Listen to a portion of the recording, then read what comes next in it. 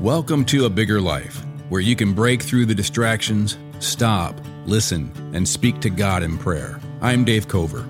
I want to help you use the Bible as your conversation with God so you can live a bigger life.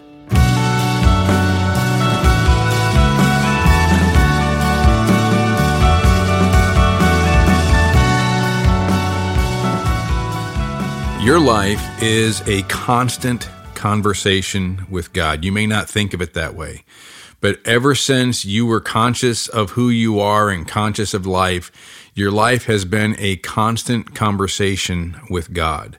And you live, and I live, we all live in God's universe. God created you.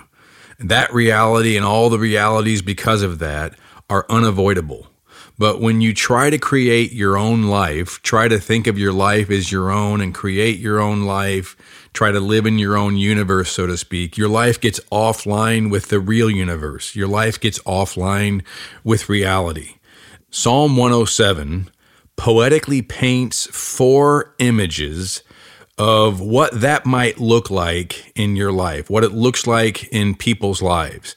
The question is, when you're reading through the Psalms in a meditative way that's wanting to pray scripture back to God, that's wanting to worship God through the Psalms. Again, we're not doing a Bible study at that point. There's a place for that, and it's important to have an understanding of these Psalms in that kind of way. But when I'm praying through the Psalms, when I'm wanting to have a conversation with God, when I'm wanting to do a devotional, I'm more interested in finding ways that this Psalm resonates with me, paints a picture poetically, an image that makes my imagination see something true about my life and true about my relationship with God. And this psalm is filled with four different images of what it might look like in someone's life when they try to live in their own reality outside of the real universe that we're in, because we live in God's universe. Now, the question is, I think these all resonate at different times for me. The question is, do these resonate with you in some way? They're kind of like the four soils in the parable of the four soils in Matthew chapter 13. I think for me, I slip in and out of those four soils at different times in my life. I don't think any one of them uniquely only describes my life. I think that they all, to some degree, at different times in my life, describe my heart and describe my conversation with God, my reality with God, how I'm thinking about God and responding to Him, and what that looks like in my life. And I think that's true for these four images in Psalm 107 as well. I think they all, to some degree, describe me at different times. The question is, am I open to how God might use these images to sort of wake me up to the reality my life is in right now, be kind of a mirror that shows my life right now. And these last episodes that we've been looking at, what I've been trying to do is give you confidence to be honest with God with where you are, rather than trying to muster up a kind of image with God. Sort of, we have this public image on our social media, and in some sense we try to have a spiritual image with God. I don't think consciously, because I think we know we can't fool God, but we try to, in a sense, present a certain kind of person image to God when we pray. What I've been trying to encourage us to do is to just be honest. God knows, and we want to walk in the light, and we want to be honest about our sin. And so when we understand that Christ is our mediator, that it's not our sin or lack of sin that is determining God's love for us and our stand with God, then we are free to be honest and to actually bring our sin to God and be honest and reflect more deeply about where we are spiritually. I hope that happens in this episode by us looking at Psalm 107. And it starts with the exact same phrase that we read in the first verse of Psalm 106. So Psalm 107 verse 1 says, "Oh, give thanks to the Lord, for He is good, for His steadfast love endures forever." So that's setting the foundation for everything it's going to talk about, and it should set the foundation in our lives. As we consider the ways that our lives might be broken and we're experiencing dysfunction spiritually, we have to have that be our base camp, that we're doing this because we are able to give thanks to the I Am, for He is good, His will for us is good, and He loves you individually, personally, specifically. His steadfast love endures forever. From that foundation, then we can consider and bring the light of God's light into our darkness. So now let me read the first two verses. Oh, give thanks to the Lord, for he is good, for his steadfast love endures forever. Let the redeemed of the Lord say so, whom he has redeemed from trouble, and gathered in from the lands, from the east and from the west, from the north and from the south.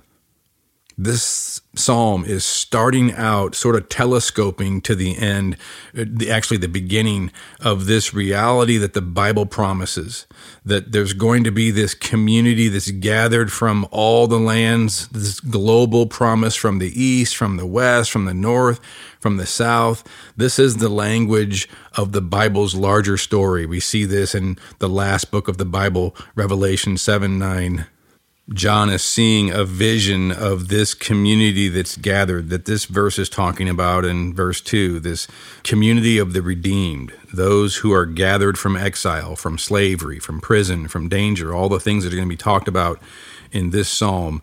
This is the gathered, the redeemed from all the lands, from east, from west, from north, from south. It says in Revelation 7:9, after this I looked, and there before me was a great multitude that no one could count, from every nation, tribe, people, and language, standing before the throne and before the Lamb. They were wearing white robes and were holding palm branches in their hands. In other words, that's symbolic imagery that they were cleansed before God, and they stood before God, a new community, before their King, and beginning the kingdom of God.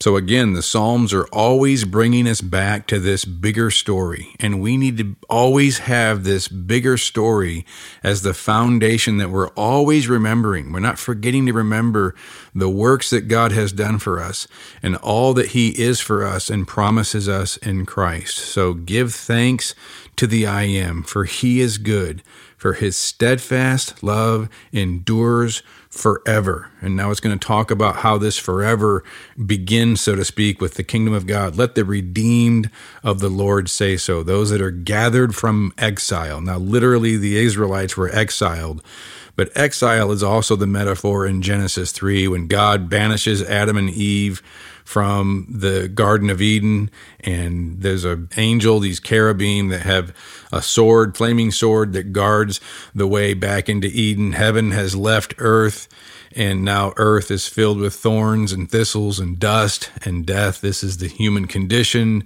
And humanity has lost our special status from being created in the image of God to rule over his creation, to reflect his love, to live in his glory, continue his work of creation, partner with God in this glorious work of caring for animals, caring for the earth, caring for all things in God's image that's been lost to some degree, although it still is our instinct, which is why we have animal rights movements and environmental movements, and these are all tapping into that instinct that we are the stewards of the earth and we are stewards of the welfare of all animals on earth. But we don't think of it in terms of living in the glory of God and caring for God's creation in God's image and reflecting his love toward the earth and toward the environment and toward animals and toward one another in a godlike kind of way that exercises godlike, grace-oriented humility, dominion over the earth. But this is being brought back through Christ, the Son of Man, the Son of God. And so the Bible's always bringing us back to this story. When Christ returns, that's the beginning. It's not the end. It's the end of this age, this broken age, this age of dust and death and thorns and thistles. But it's the beginning of what God has always intended the earth to be, the world to be, your life to be, and why you're created in the image of God. It's the beginning of the restoration. It's the beginning of what is called the great reversal.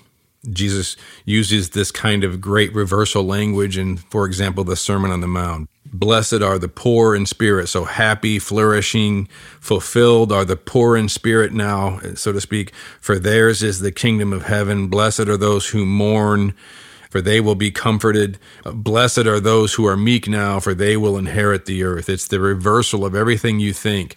We think pride and self-assertion is the way that we gain power and glory and greatness, and the great reversal is that that's going to just do nothing but bring you to nothing.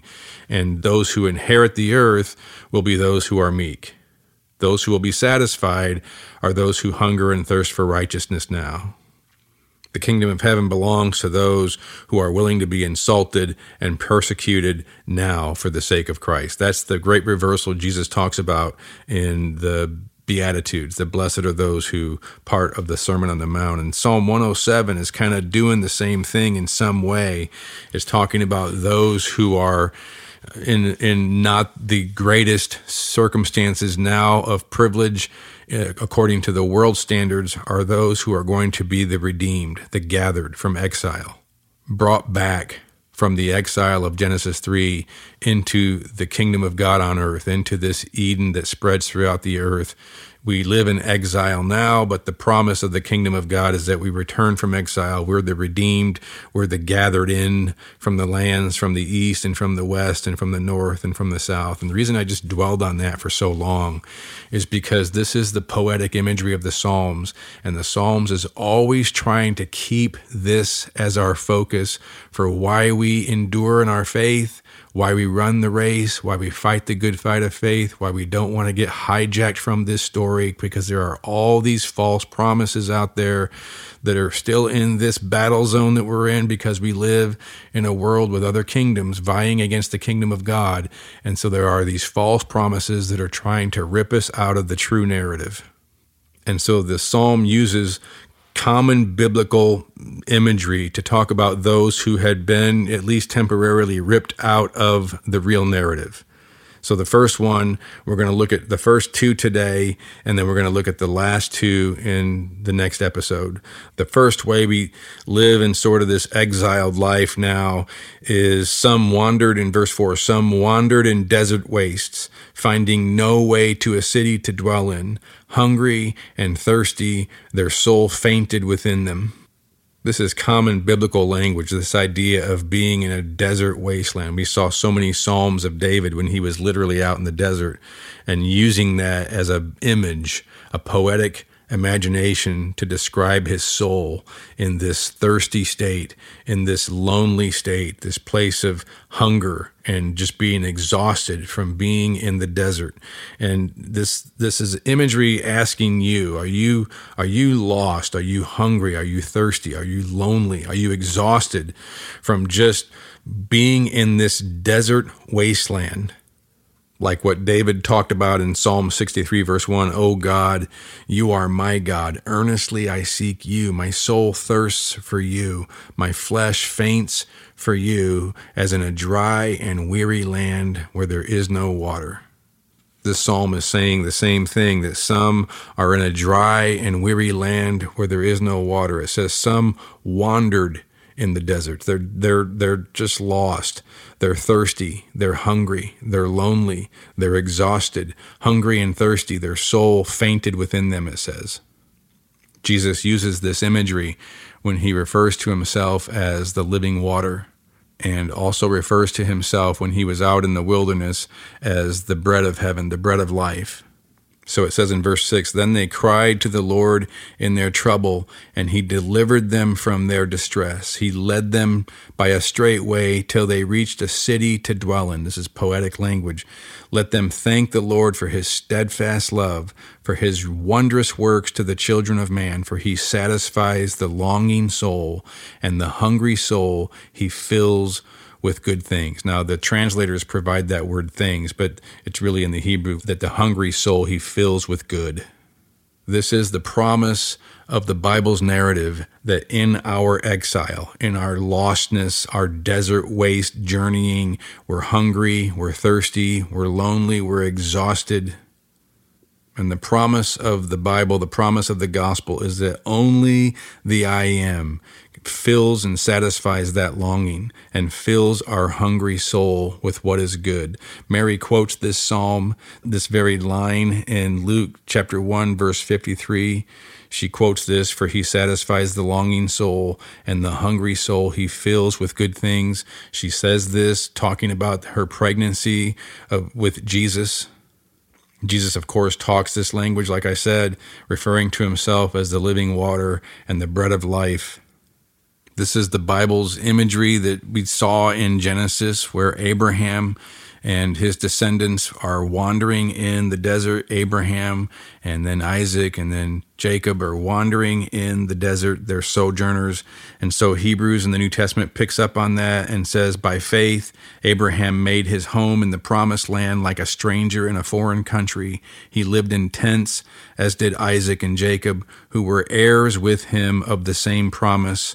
For he was looking forward to the city with foundations, whose architect and builder is God. So this one big, long narrative in the Bible is giving us metaphors, giving us imagery, giving us pictures of what our life is like this side of the resurrection, what our life is like in this exile. So verse 13 of, again, I'm still in Hebrews 11. All these people were still living by faith when they died. They did not receive the things promised. They only saw them and welcomed them from a distance, admitting that they were foreigners and strangers on earth. Verse 16, they were longing for a better country, a heavenly one. Therefore, God is not ashamed to be called their God, for he has prepared a city for them.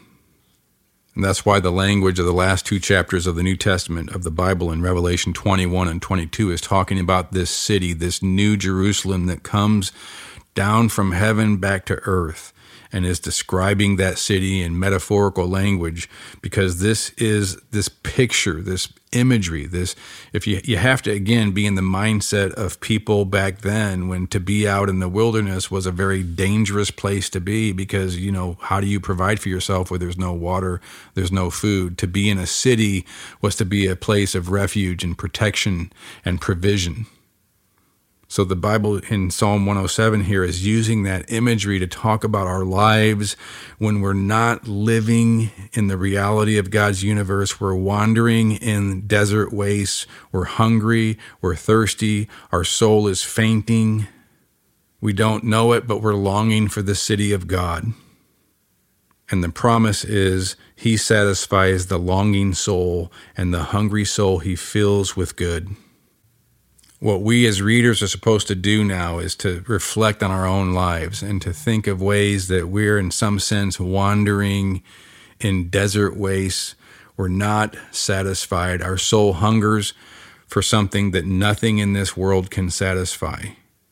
A kind of goodness, a kind of food, a kind of water. Our thirst, our hunger is for something we can't quite pinpoint, but the gospel's message, the Bible's message, is that it's Yahweh himself. Christ said it was him himself.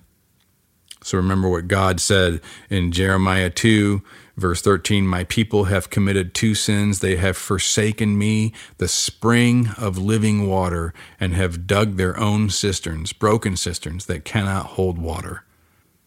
What are the ways that you have tried to satisfy your longings, satisfy your soul's longings, your thirst, your hunger in ways other than the only one that's going to satisfy it? And you're still wandering in the desert. In some sense, you're still living in exile, and it's exhausting. And you need to just do what this psalm says. Let them just cry out to God in their trouble, in their distress. Cry out for his steadfast love. Cry out for his wondrous works, because he satisfies the longing soul, and the hungry soul he fills with good. The second scenario is verse 10. Some sat in darkness and in the shadow of death, prisoners in affliction and irons. In the days that this was written, prisons were often dark pits below ground, and so they were dark, dungeony places.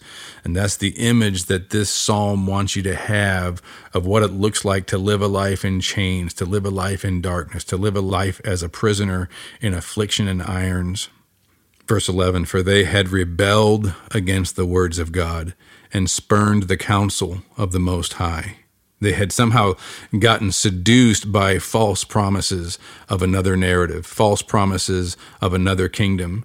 And what they were told would bring freedom actually made them prisoners in chains and behind bars in dark dungeons, weighed down with shame, weighed down with darkness and misery.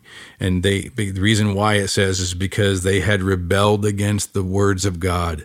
They had spurned the counsel of the Most High. What are the ways that you have willingly rebelled against the words of God and willingly spurned the counsel of the Most High? And again, the reason I'm asking this is not to pile on and make you feel shame, but to shine light in darkness so that you can find freedom. How has repeated sins become chains for you?